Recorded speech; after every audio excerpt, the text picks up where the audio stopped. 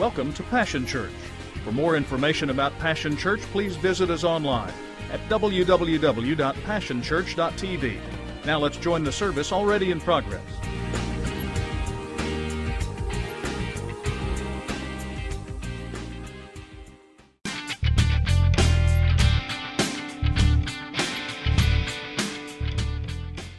All right, they're beneath the surface, they're overlooked, but they're powerful and they're essential.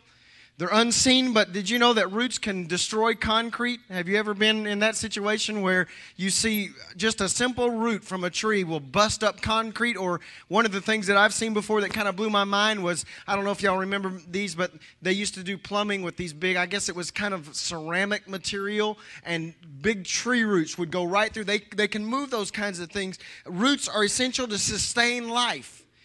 They produce all of the seen life and all of the seen fruit. Now, what we do is we like to brag about fruit. But what we seldom do is stop and think about what's beneath the surface, because what's beneath the surface is directly responsible for what we see above the ground and directly responsible for maintaining what is above the ground. So we very seldom ever stop to think about roots, and that gets us into trouble a lot of times, because have you ever met somebody who didn't have the roots to sustain the fruit of their life? They show up on scene and they're anointed and they're powerful, but because they have no root system in their life, they don't have the necessary foundation to sustain what God is trying to accomplish in their life. So roots are extremely important in our life. I discovered I'm not much of a scientist, although science was my favorite subject in school. I had to go look this up. I went and looked up, what do roots do? And there were a number of things that roots do, but two things in particular caught my attention. I want to mention them to you. The first was that the root cap, which is the top part of the root, secretes a substance that acts as a lubricant to aid or assist in its movements. And so what I stopped and I started thinking about that, and what I think you're going to discover over the next 3 or 4 weeks as we talk about our root system is that these things that we're going to talk to aid in our movement. We will never move into what God wants us to move into. We will never become or be established into what God wants to establish us to become if we don't have roots. They help us move. The second thing that they do is a root anchors a plant during a storm, and they provide sustenance in dry weather. Now, I don't know if you've been reading your email lately or watching television, but I got an email just a couple of days ago that when I read it kind of took me aback, because there are a lot of prophecies and predictions going out right now that are pretty scary, that we are headed for a tough time. It doesn't take a rocket scientist to figure out through what TV shows us that through the economy and other things that there's a really good possibility that we're going to face some tough days ahead. And so therefore, if that is the case, then what we need to do is we need to stay rooted. See, I think it's essential as Christians, and particularly as a body of believers that are joined together, to occasionally go back and do a root check. Now, I know when we start talking about hairdos, we don't want anybody to look at us and say, I can see your roots. I don't think the guys care too much, but the ladies don't want somebody to say, I can see your roots. But this morning and over the next few weeks, what I want us to do is I don't want us just to kind of glimpse at roots. I want us to dig deep, and I want us to do a real deep root check to find out what we're tied to so that we understand what our foundation is. I want us to get them out, to uncover the roots and examine them very closely so we know what we're anchored to. The truth is that our roots are in plain sight every week. We just never really dealt with it before, but I'm going to explain to you this morning. What we've done is we believe that our roots empower us and enable us to accomplish the purpose that God has for us as a body. We're going to talk about our purpose here in a moment. But it is our root system that enables us to grow into that. And so I want us to look at our roots. They're our underpinning. They are our foundation. They're what we build on. And they are in plain view. You may just not have realized it. That's what these banners are about around the outside edge. They're not just for decorations. We've never really stopped and talked about these things, but these 8 things are our root system. They are the things that tie us into who we are. And so These are the things that keep us moving. These are the things that keep us strong. These are the things that we must remain passionate about. So here they are. Here are the 8 root systems that we have in place.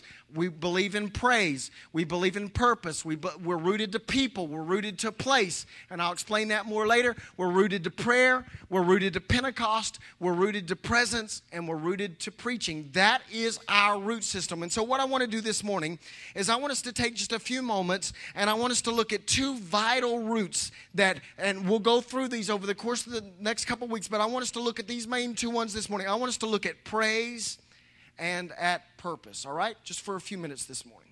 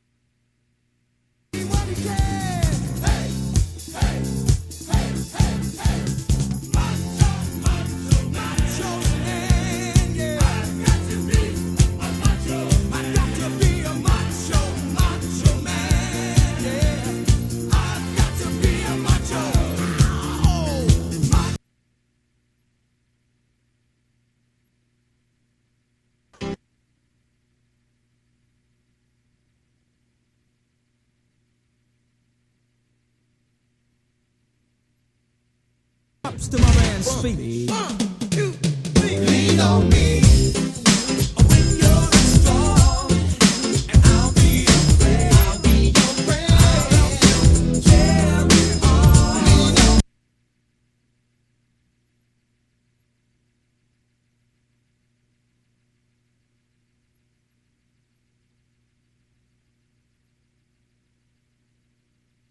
Step right up to the microphone and say, hey man, there's only one way.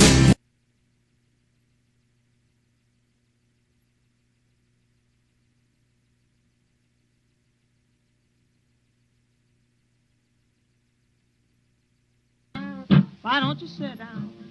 I can't sit down.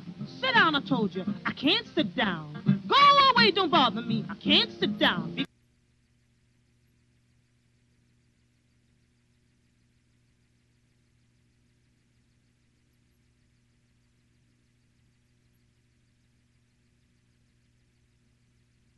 And I will worship you, Lord, only you, Lord. And I will bow down for you, only. I believe that praise is a life-giving root to us. I believe that we're purposed to praise. I believe that's what we're created to do. And I know that what you expect, when you come to church, you expect somebody to stand up and say, you know, we're supposed to praise. We're supposed to worship. But have we ever really stopped to think, why is praise so important? Have we ever stopped and asked this question, why should we spend time, why should we take time out in a service to worship God? Why? Why is it so important? How does praise anchor us and move us and sustain us in our walk with God? What is so important about praise? Why is it one of the root systems that gives us life? I want you to look in your Old Testament to 1 Chronicles chapter 20. There's a lesson that we can learn in this passage of Scripture. It's probably one of the most familiar portions of Scripture when you deal with praise. It's in 1 Chronicles chapter 20. It begins in verse 1. It says, sometime later, the Moabites and the Ammonites, accompanied by the Meunites, joined forces to make war on Jehoshaphat. Verse 20. They were up early in the morning, ready to march into the wilderness of Tekoa. And as they were leaving, Jehoshaphat stood up and said, listen, Judah and Jerusalem, listen to what I have to say. Believe firmly in God, and your lives will be firm. Believe in your prophets, and you'll come out on top. After talking it over with the people, Jehoshaphat appointed a choir for God, dressed in holy robes, and they were to march ahead of the troops, singing, giving thanks to God. His love never quits. As soon as they started shouting and praising, God set ambushes against the men of Ammon and Moab and the Mount Seir as they were attacking Judah, and they all ended up dead. And the Ammonites and Moabites mistakenly attacked those from Mount Seir and massacred them. Then further confused, they went at each other and all ended up killed. And as Judah came up over the rise, looking into the wilderness for the horde of barbarians, they looked on a killing field of dead bodies, not a living soul among them. And when Jehoshaphat and his people came to carry off the plunder, they found more loot than they could carry off. Equipment, clothing, valuables. It took 3 days to cart it away. Verse 30. So the realm of Jehoshaphat was quiet, for as God gave him rest round about. The truth is in this account that I've just read to you, the army that Jehoshaphat and the children of Israel faced was huge. And not only was it huge, it was a hostile army. And what I want to say to you this morning is this: the reason that praise is so important for us is because the armies that we face, the enemy that we face right now, is a huge enemy. And I would also say to you this morning that the enemy that we're coming up against is not a nice enemy. He is a hostile enemy, and he wants to take over territory. And not only does he want to take over territory, he wants to take over our territory. And so we need to be rooted to praise. There are several things that praise does for us. And so I want you to write these down. The first thing is this: no praise equals no victory. And here's the other part of this: if there's no praise, we have to fight for ourselves. See, David was very clear throughout the Psalms that God fights for us. On numerous occasions, he asks and cries out to God, God, fight my battles. In fact, in Psalms chapter 35, verse 1, David said this: harass these hecklers, God. Punch these bullies in the nose. Grab a weapon, anything at hand, and stand up for me. David, throughout his writing, calls God our shield. He calls him our buckler, our strong tower, a very present help in the time of need. David recognized that God will fight for us. But what Jehoshaphat's situation and circumstance teaches us is this: there is a hinge pin, there is a root, there is a foundation that will determine whether or not God will fight for us. And that hinge pin is praise. Very clearly, we discover that if we don't praise, we don't win victory. And if we don't praise, we have to fight for ourselves. I don't know about you, but I don't want to fight for myself. I've discovered something in my own life. When I fight, I lose. But when God fights for me, I win. Silence equals surrender.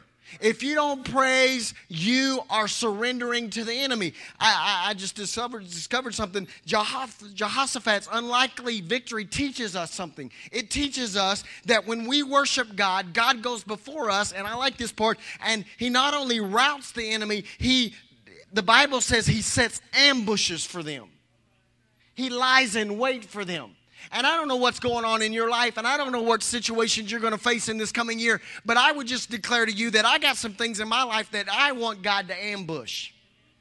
I want God to hide around the corner. Get that picture in your mind. God hiding around the corner from your defeat and from your enemy and from your tough situation and your heartbreaking circumstance. God lies in wait around the corner, and as you praise him, when your problem walks past that corner, God jumps out and grabs him and defeats him. When we don't praise God, we leave our enemies unambushed.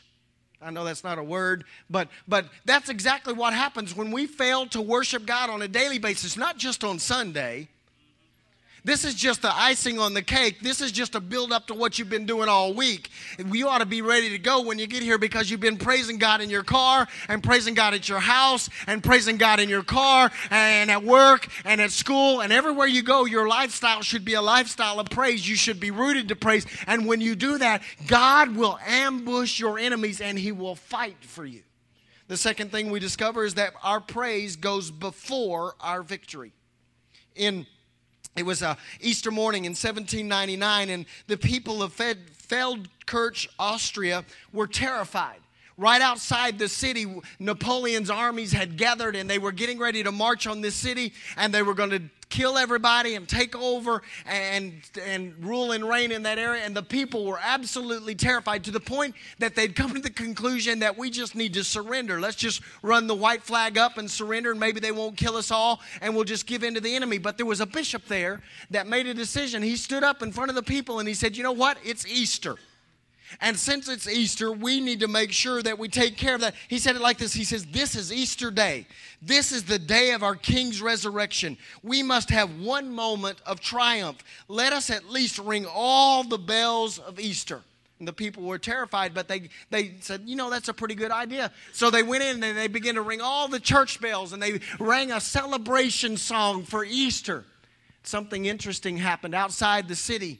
Napoleon's armies heard the bells going, and his generals got together and tried to figure out what was going on. Why are they celebrating? Something's changed. What's happened? And what they came to the conclusion, they concluded that the Austrian army must have arrived during the middle of the night, and now they're positioning themselves to defend the city. And so they're celebrating because reinforcements have shown up, and because they've shown up, let's flee. And before the bells ever stopped, Napoleon's army turned and ran and fled and retreated. And what they discovered is this: our praise drives off our enemy. See, most of us like to praise once our enemy's already gone. Yes, there's praise after victory, but there is a praise that must take place before victory. Jehoshaphat teaches us something very crucial for our existence and for us to grab onto and be rooted to, and that is this: your victory is wrapped up in your praise. That's why in Psalms chapter 8, verse 2, David said this: from the lips of children and infants you have ordained praise because of your enemies, to silence the foe and the avenger. Teaching us that even childlike praise is destined to silence our enemies. I don't know who's talking to you. I don't know who's been bad-mouthing you. I don't know who's been making fun of you and ridiculing you and pointing fingers at you. I don't know what voice has been shouting against you. All I know is this: that according to God's word, even childlike praise, when it goes before us, will silence our enemies. That's why I'm not interested in putting on some praise and worship show. That's why I'm not interested in coming here and just having slick worship. I am convinced that when we come together to worship, we are engaging in hand-to-hand combat. This is battle. This is warfare. Our worship should be raw. Yes, there should be an element of excellence, and I believe that we have that. But there must be an edge of rawness about us, a level of guts about us, where we come together and we worship, understanding that we are in battle, and our worship should be stained by blood. The blood of the enemy. That's what worship is all about. I believe this. I believe that our enemy should tuck tail and run when we begin to worship. First note, not when the worship leader gets you cranked up. First note, there should be so much praise and so much worship going before us that the enemy should leave terrified, shaken, trembling in fear, knowing that our praise leads to our victory. So that means this: when you get here, you need to be ready to be engaged in praise. That means this: you got to get here and become engaged in worship. That means you don't become a spectator. That means you don't watch the praise and worship team do their thing. That means we each take out our weapon, which is our praise, and we engage in battle so that victory is won. And let me just stop as a side note here. Your praise can be the force of victory for somebody else.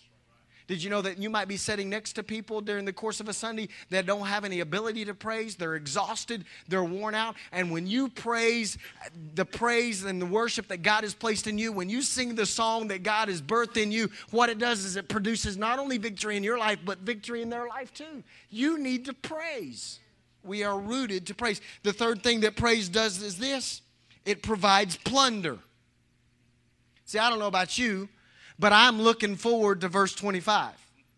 Because verse 25 said that when Jehoshaphat and the people worshiped and they praised, that God provided and he killed all the folks, caused them to turn on one another. And the Bible says there was so much plunder left that it took them 3 days to carry it off. I don't know what you're waiting on, but I'm waiting on the day when our praise produces plunder in this place. So much plunder that we can't carry it all off. See, I've already told you that in the past that God will prosper us, but I'm not saying that God will give us all brand new cars. I am saying that God has provision and blessings for us, but it is dependent upon our willingness and our level of praise. The day that God has planned for us out there in the future where He will prosper us beyond measure, where there will be so much plunder and so much spoils from the enemy, that day is out there, but it is directly linked to our willingness to praise. See, I believe that God has all kinds of plunder for us. I believe He's got healings laying out there for us. I believe He's got unwanted and unlikely people out there in the fringe somewhere that need to be brought into the body. I believe He's got blessings for us and all these things. He wants to sustain us. But the reality is that is wrapped up and determined by your willingness to praise. And I want to tell you this morning, if we will praise, God has plunder laid up for us that we can't even carry. So what that means for us is this, since we've already said this, our praise is a weapon and that we are in warfare, there are always spoils that go to the victor. So what that means for us in our own personal lives and as a body is this, if we have no spoils, it may be an indication that we have no praise. Oh, that went over huge. If you've got no victory in your life and you're not seeing any of this plunder that God has laid up for us, then what that may be an indication of is that you're not praising enough. Boy, I'm going to have to go on, I guess. Y'all didn't like that one, but it's the truth. It's the truth for our church. We come in here and do our praise thing, but if we're not praising at the level that God has called us to and going into His presence where He's called us to, He will not give us plunder because our plunder is based upon our willingness and our depth of praise. So I'm calling you to a higher level and a deeper depth of worship and praise. The next thing that praise does is praise produces peace. Verse 30 tells us that God gave Jehoshaphat rest and peace during the rest of his reign. Praise produces peace. It is imperative that we root to praise because when we begin to praise God with everything that is within us, we discover and find peace. I want to tell you, in this world, in this environment that we live in, we need peace. The people around us need peace. And the only way we get that peace is when we praise and worship God. When we refocus our attention on God, everything else fades away. You may have walked in stressed out. You may have walked in wigged out. You may have walked in freaked out. But the reality is that if you would ever stop and think about God and think about how awesome He is and turn your attention on Him, all that stuff seems to fade away. Peace comes. Troubles vanish. Rest overtakes us. Why? What is it about praise and worship that produces peace in us? Why, when we worship and praise God, is there peace that comes over our life? Let me tell you 2 reasons. Number one, our perspective changes. That's what happens when we praise. Our problems or our adversaries or our difficulties or our challenges may seem huge, but in comparison to God, not so much. Nothing we can face is bigger than God. And so when we get focused on Him and our mind is off of all this other stuff and we refocus our attention, you know what praise and worship really is? It's vision correction. It's like going down and getting LASIK for your spirit. That's what it really is. You suddenly get 20/20 vision in your spirit and you understand everything I've been facing, God has already got that under control and God already has a solution and God already has a victory laid up for me. Now that my mind is off what I can't handle and what I can't work out, I refocus my attention on God and I get clear perspective. See, just because you praise and worship doesn't mean your circumstance will change. What it does mean is your view of your circumstance will change. See, when I begin to understand His power and His authority and His reach and His strength and His ability, my problems become small. That's what happens. One glimpse can change my whole perspective of Him. That's why our time together in praise and worship is so important. That's why I want to challenge you for the rest of this year. Quit paying attention to the worship leader. I know she's beautiful, but quit paying attention to her. I wasn't talking about you, Tari. I was talking about you. All right. I understand. All right? But the truth is that we're not here to watch them perform. What I want to challenge you to do is get your eyes off of them and refocus your attention on Him. And when you do that, at that moment, you will find peace. The second reason that peace is produced by worship is this: we become like what we worship. As we become like what we worship. I can prove that to you out of Jeremiah chapter 2, verse 5. It says this: they worshiped worthless statues of gods, then they themselves became worthless. When you worship something worthless, you become worthless. So when we worship, when we root to praise and worship, we become like what we worship. So if you worship superficial things, you become superficial. Oh, I know y'all ain't never met nobody that's superficial, but I have. And what I discovered is they're worshiping superficial things. They're worshiping cars and houses and clothes and oh man, it's quiet in this house this morning. But I'm telling you, if you worship superficial things, you become superficial. If you worship perverted things, you become perverted. If you worship evil things, you become evil. But if you worship the true God, you become godly. We become like what we worship. See, our goal as a body is to help you to become Christ-like. Therefore, in order for that to happen, we must worship Christ. 2 Corinthians chapter 3, verse 18 tells us that as God's Spirit works in us, we become more and more like Him. That happens when we worship. If you worship something that's worthless, you become worthless. If you worship something of worth, you become a person of worth. Worship, listen to this, worship doesn't change God. I don't know where we got this idea. If I sing on the perfect pitch and I play the right note and I sing long enough and hard enough, it will change God. No, it doesn't. The Bible says that God never changes. So what does worship change? It changes us. It changes our perspective. It allows us to become better. We come up. Do you know that we gain peace because the one we worship is peace personified? And we become like what we worship. Now, it's crucial that we stay rooted to praise. That's why if you want to go onto our website, you can do this. Somebody asked me not too long ago, do you have a statement of your beliefs? Yes, you can find it on our website. I encourage you to check it out sometime. But let me just remind you of what we believe about praise. It very clearly states on our website that we believe that and declare boldly that we believe in passionate times of praise and worship, that these times will be intense, deep, full of life, and will assist people encountering God. In other words, you won't offend us if you worship. We won't be taken aback by the fact that you worship. It won't bother us if you come in here and worship. That's what this is designed for. So that we root to praise and worship. We also state this: we believe in protecting the flow of the Holy Spirit. We will not hurry. We will not break the flow for unnecessary activities. And I want to tell you this morning, I am not willing to back down from that. When God says stop and keep singing, we'll stop and keep singing. When God says stay on a song, we will stay on a song. When there is a flow going, whether we understand what God's trying to accomplish or not, we will lock into that flow, because when we praise, it produces victory in our life. It produces plunder in our life, and it produces peace in our life. We must stay rooted to praise. That's why we give a significant portion of our services to praise and worship, because we believe that it is crucial for us to be who God has called us to be. We must be involved in praise. Now, the second thing that we're looking at is purpose, and I'm not going to stay here very long.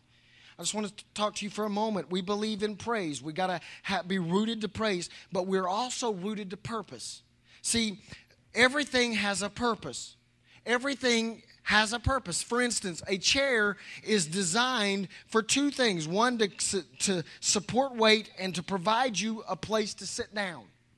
So the purpose determines the design, right? Why did we come up with a chair? Because I needed a place to sit down. So our purpose determines that design, and that's true in anything in life. Why do we have cars? Because we needed a method of getting from one place to another. The purpose determines the design. The same is true for this body. Our purpose determined the design of our body, and I just want to tell you, our purpose is simple. Easy for you to remember. You ought to already know it by now. We have done everything we can do to make our purpose clear and plain to you. And you know that as the 3 E's, right? Our purpose is very simple. There was a design in mind. It's our intention. God has intended for us to do 3 things and to do them well. Number 1, encounter God. Number 2, equip people. And number 3, engage our culture. That is our purpose. That is what we are going to continue to be rooted to, nothing else. I want you to know there are great God things out there. There are all kinds of God-breathed ideas that are powerful and really cool, but they don't fit within our purpose, and it may come the day may come, it's already come, and you just don't know it, when we will be offered other purposes to tie into, and at that moment we have to go back to our root system and say, no, that does not line up with our purpose. We are about encountering God, equipping people, and engaging our culture, and that is it. And we will do those 3 things well. Therefore, our purpose, what God has called us to do, it determined a very simple, focused design. We will do those 3 things. Well, the second part of that purpose is that we said we would equip people. Therefore, as a part of our purpose, we are determined and committed to helping you discover your purpose. So you got to find out what you are here for. See, it's not enough for this church to know its purpose until you know your purpose too. It's essential. In fact, it's apparent from Paul's writings in Ephesians chapter 14, verse 16, that for us to fulfill our purpose, you must find your purpose. He said it like this: from whom the whole body fitly joined together and compacted by that which every joint supplieth, according to the effectual working in the measure of every part, maketh increase of the body unto the edifying of itself in love. Now, what in the world does that mean? Sometimes Paul confuses me. But I understand what he's saying. He's saying for the body to fulfill its purpose, every joint has to supply. Every person that's sitting under the sound of my voice has a role to play and a part to play. And until you supply what only you can supply, the body is not edified or built up, and the body is not established into what God has called the body to become. Therefore, in order for us to be everything that God wants Passion to be, you have to find and fulfill your purpose, your part. And I just want to tell you, I know this is going to disappoint some of you, but your part is not to fill a seat. That's not your part. God has a role and a plan and a part and something for you to supply to the body. So we have a specific God-given purpose. That Jeremiah understood that. God said to Jeremiah in chapter 1, verse 5, behold, before I formed you in the belly, I knew you, and before you came forth out of the womb, I sanctified thee. And then David comes along and he says, I am fearfully and wonderfully made. They had a revelation that God had a purpose and a plan for their life. And I want to tell you this morning, God is no respecter of persons. And if he knew Jeremiah before he was born, and if he had a plan for David before he was born, he's got a plan for you. And so therefore, we have to determine what we're fashioned for. We have to find our destiny. We got to find the goals that God has for us. We are rooted in helping each other determine and discover God's purpose and plan. We are rooted to that. And I want to say something to you this morning. If If you come to the church, come to our church the rest of your life, and I say, what are the 3 E's? And you can roll them off your tongue just like you're breathing. And you may even know the secret hand signs, encounter, equip, engage, and you can do all that. But you never discover your personal purpose in life.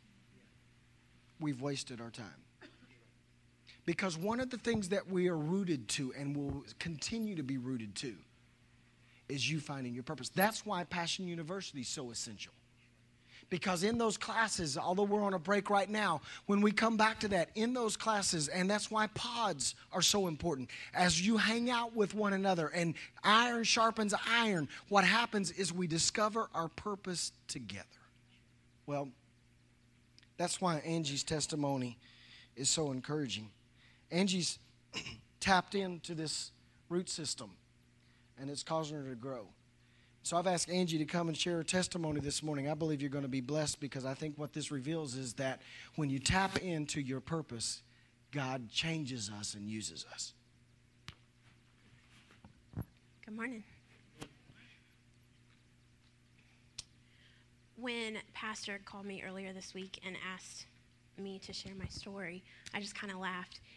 He wouldn't know this, but when I was a lot younger and in a youth group, our youth pastor asked us, when you are 80 years old and look back on your life, what will you have to show for it? Who will you have influenced?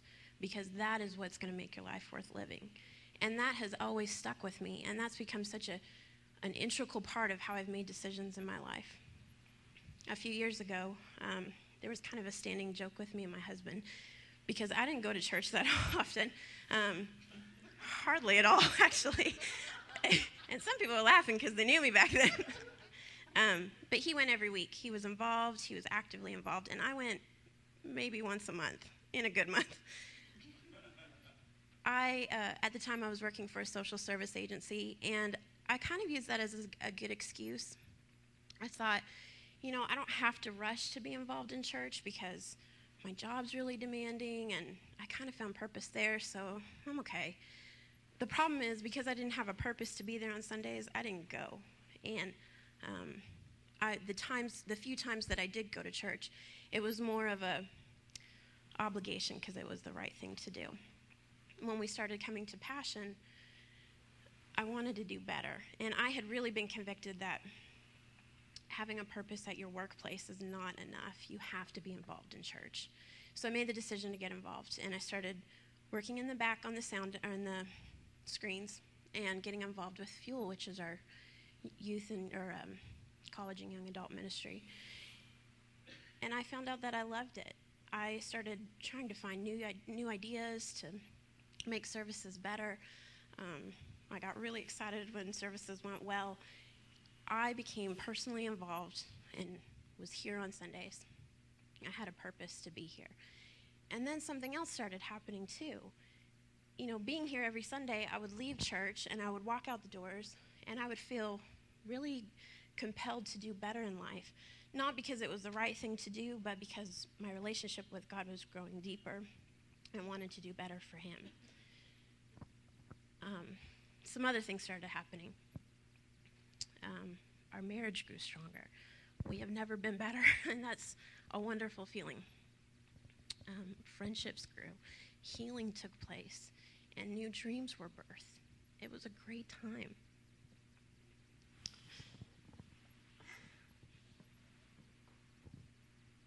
One thing I've learned is that, One thing I've learned is that finding your purpose is a journey.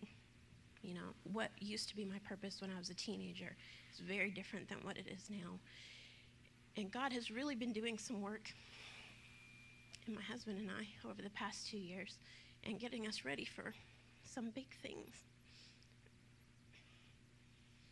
And we're excited. I thought I was going to do this without crying, but I guess I'm not. Sorry.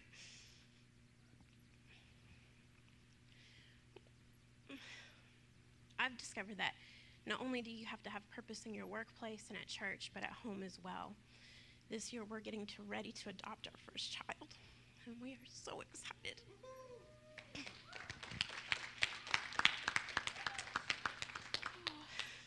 We often wonder, who is this child that God is placing in our lives for us to raise? We know that this is God orchestrated and God led. We are so convinced of that.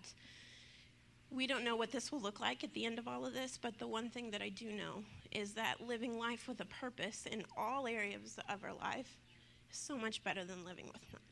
Thanks. Yeah, House and Angie and Julie and I went out to eat. You always get nervous as a pastor when you get that call, we need to go eat. I was like, oh, great. Here we go. They're mad. You never know.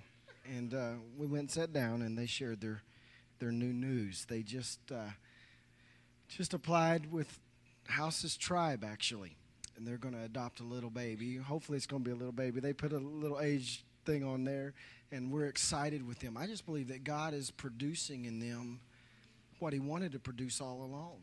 It's all wrapped up in our purpose. And so what I want to say to you this morning is this. We have to find your purpose. You're not in this alone. If you're in this alone, it's by your choice. The design is determined by the intention, and our intention was to connect you with one another. And you're going to hear a whole lot about our pod groups in the coming weeks. But let me just say to you this morning that it is designed to connect you so that together we find your purpose. And when we find your purpose, it will change your life for the better. And so this morning I want to challenge you.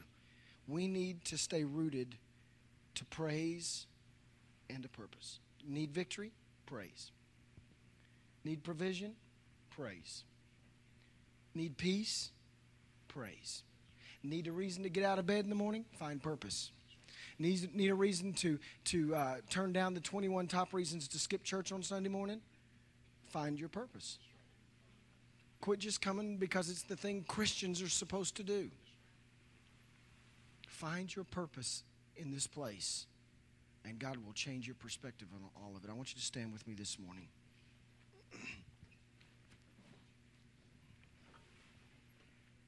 You know what I celebrate with House and Angie? We've seen the growth in them. They are a testimony of God's greatness and goodness. But I also believe that God has a plan for each of you. It will be specific to you. And I'm just excited that we get to watch that unfold. Father, this morning, my prayer is this. We would become more committed and dedicated and involved in worship and in praise than we've ever been.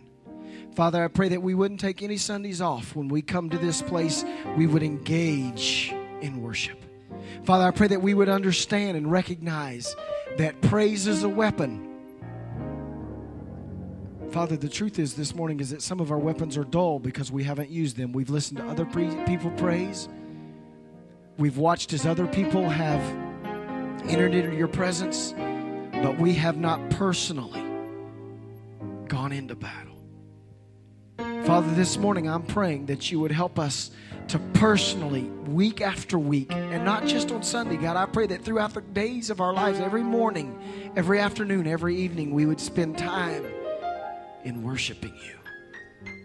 Father, we understand our victory is wrapped up in our praise. We understand that our praise has to go out before we ever see victory. Father, we understand that you have provisions for us that are hinged upon our praise. God, let us get all the plunder. God, I pray over this body.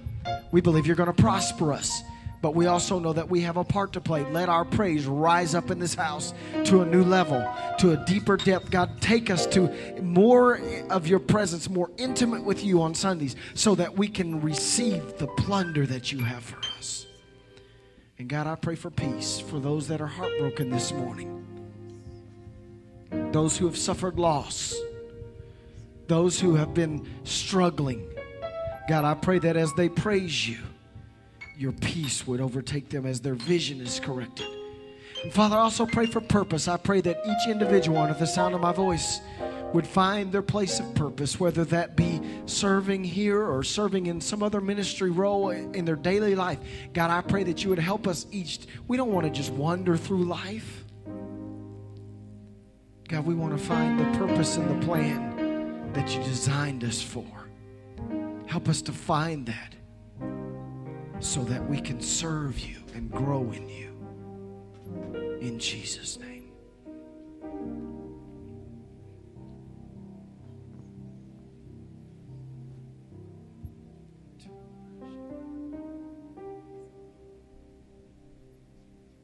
Amen. Are you ready to end in praise this morning? Come on, let's give him a hand clap of praise for who he is this morning. God, we worship.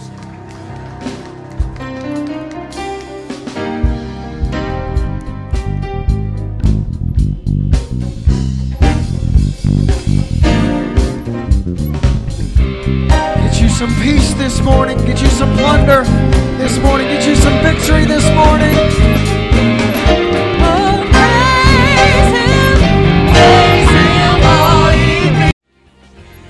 It's been a privilege to have you join us for this time of ministry.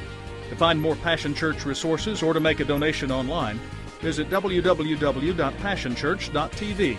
Remember, you can't live without passion.